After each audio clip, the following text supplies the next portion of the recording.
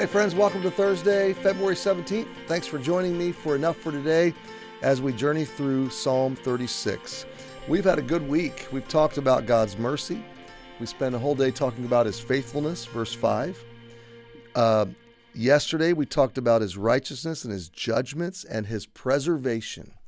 We talked about His creation being an abundance creation, that had it not been sin-stricken and fallen, there wouldn't be the haves and have-nots, and the powerful and the weak, and the educated and the uneducated, and the rich and the poor, and the insiders and the outsiders, or the connected, the well-connected, and the disconnected, the disenfranchised. There wouldn't be the oppressors and the oppressed. There wouldn't be any of that if it weren't for sin. And we can escape it all, not by building new systems, not by fighting in power struggles. We escape it all by coming to Christ and knowing Jesus, because He's the one that makes it all right. It's His judgments. It's His righteousness that's going to right the record. And we're waiting on Him to return and restore His creation and be the perfect king over a perfect kingdom. And when creation is made right, there will be abundance once again. You know, in heaven, in eternity, in the new creation, on the new heaven and new earth, we're not going to be operating in capitalism. There's going to be total provision, total abundance, enough for everybody all the time. And we're not talking about communism. We're talking about something entirely different. A lavish God, a merciful God, a faithful God, a righteous God, a just God, preserving and blessing. Look at verse 7. How excellent is thy loving kindness, O God. The word excellent is precious and valuable, of high quality, pertaining to things that are rare or beloved or splendid. How excellent is your or thy loving kindness. Loving kindness is, again, that word has said, that abundant, lavish grace and mercy of God. How excellent is thy loving kindness, O God. Therefore, okay, so because His mercy, His faithfulness, His righteousness, His justice, His preservation, His mercy, His loving kindness, therefore, the children of men, that's you and me, put their trust. That's our faith. That's faith for salvation of our souls. That's faith for provision, faith for protection, faith for direction, faith for worldview, faith for everything we would need. Lord, I want it from you. I don't want to get it from the world. I want to get it from you. I want to get everything I need from you. And everything that I do need and everything that I enjoy and every good thing in my life, James said, every good and perfect gift comes down from the Father of lights, with whom is no variables, no shadow of turning. He's completely faithful. He doesn't give one day and take away. He's not on off. He's not emotionally on off with me. No, He's faithful. He's reliable. He can be counted on. So we can put our trust. Now look at this. Therefore the children of men put their trust under the shadow of thy wings. Under the shadow of thy wings. There's two pictures here. The shadow word is referring to shelter and protection. Shade, okay, and shelter and protection. All three wonderful concepts. Shadow of thy wings. The wings. Now, does God have wings? This is clearly a figure or a metaphor, okay? It's a word picture that David is using. But I want to give you two places where he might have gotten the idea. I think it's Psalm 91, talks about a mother bird hovering over her young ones, bringing them under her wings in vulnerable situations or in a storm, or to protect them or to warn them from the elements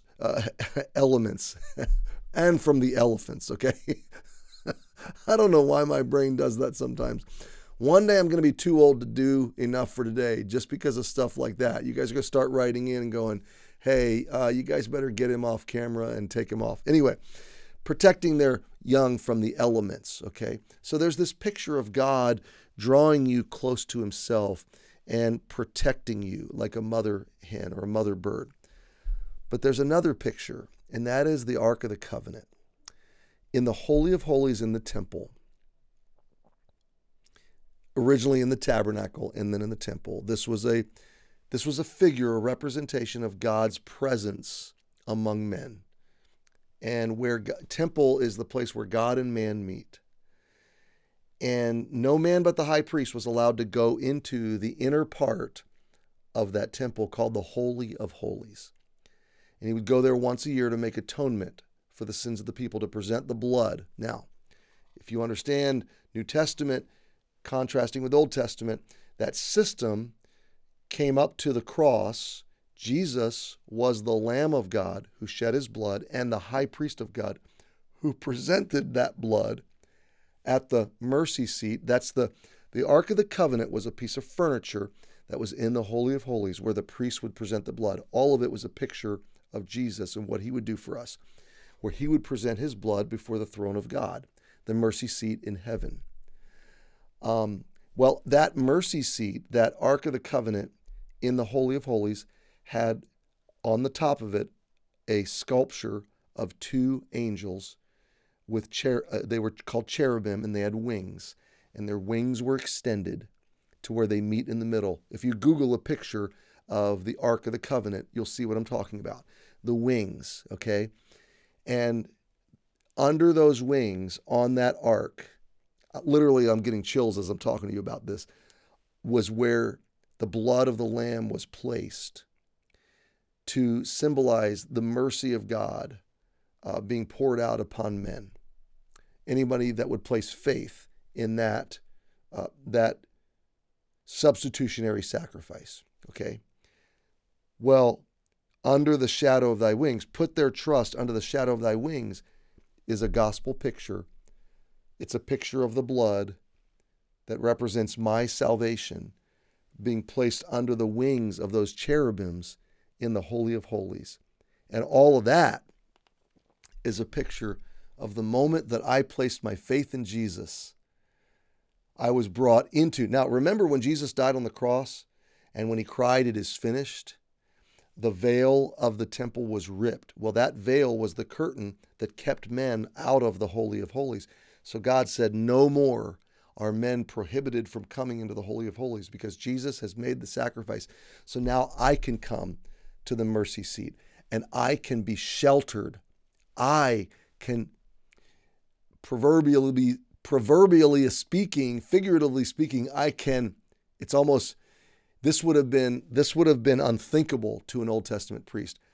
But I can, like a child, come into the Holy of Holies, the very throne room of heaven, and I can, as it were, climb up onto the mercy seat, and I can hunker down under the wings of those cherubim angels where the mercy of God flows forever and infinitely. And it can never be exhausted. I'll never use up all of his mercy. I'll never be thrust out of the Holy of Holies. I'll never be cast off of the Ark of the Covenant. I'll never not be permitted to be under the shadow of those wings. So that's an awesome verse. The children of men put their trust under the shadow of thy wings. Oh, my friend, if you don't know Jesus as Savior, trust him so that the mercy of God can shadow you forever. And if you do know him, celebrate it today because the God of abundance welcomes you right into his presence. And that's enough for today. Happy Thursday. We'll see you tomorrow.